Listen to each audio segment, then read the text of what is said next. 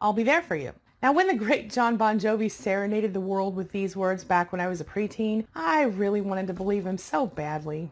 I mean, who could look into those Bon Jovi bedroom eyes and doubt anything he said? Yeah, I know. But who can blame me? I really wanted to believe that whoever I ended up with would actually, I don't know, be there for me.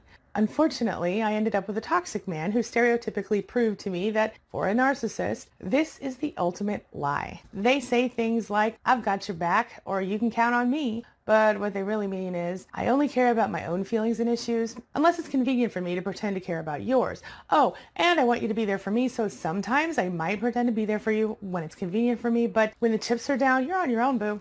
Remember that narcissists have no empathy, so they don't care how you feel, and they show you this with their actions. So don't believe their words.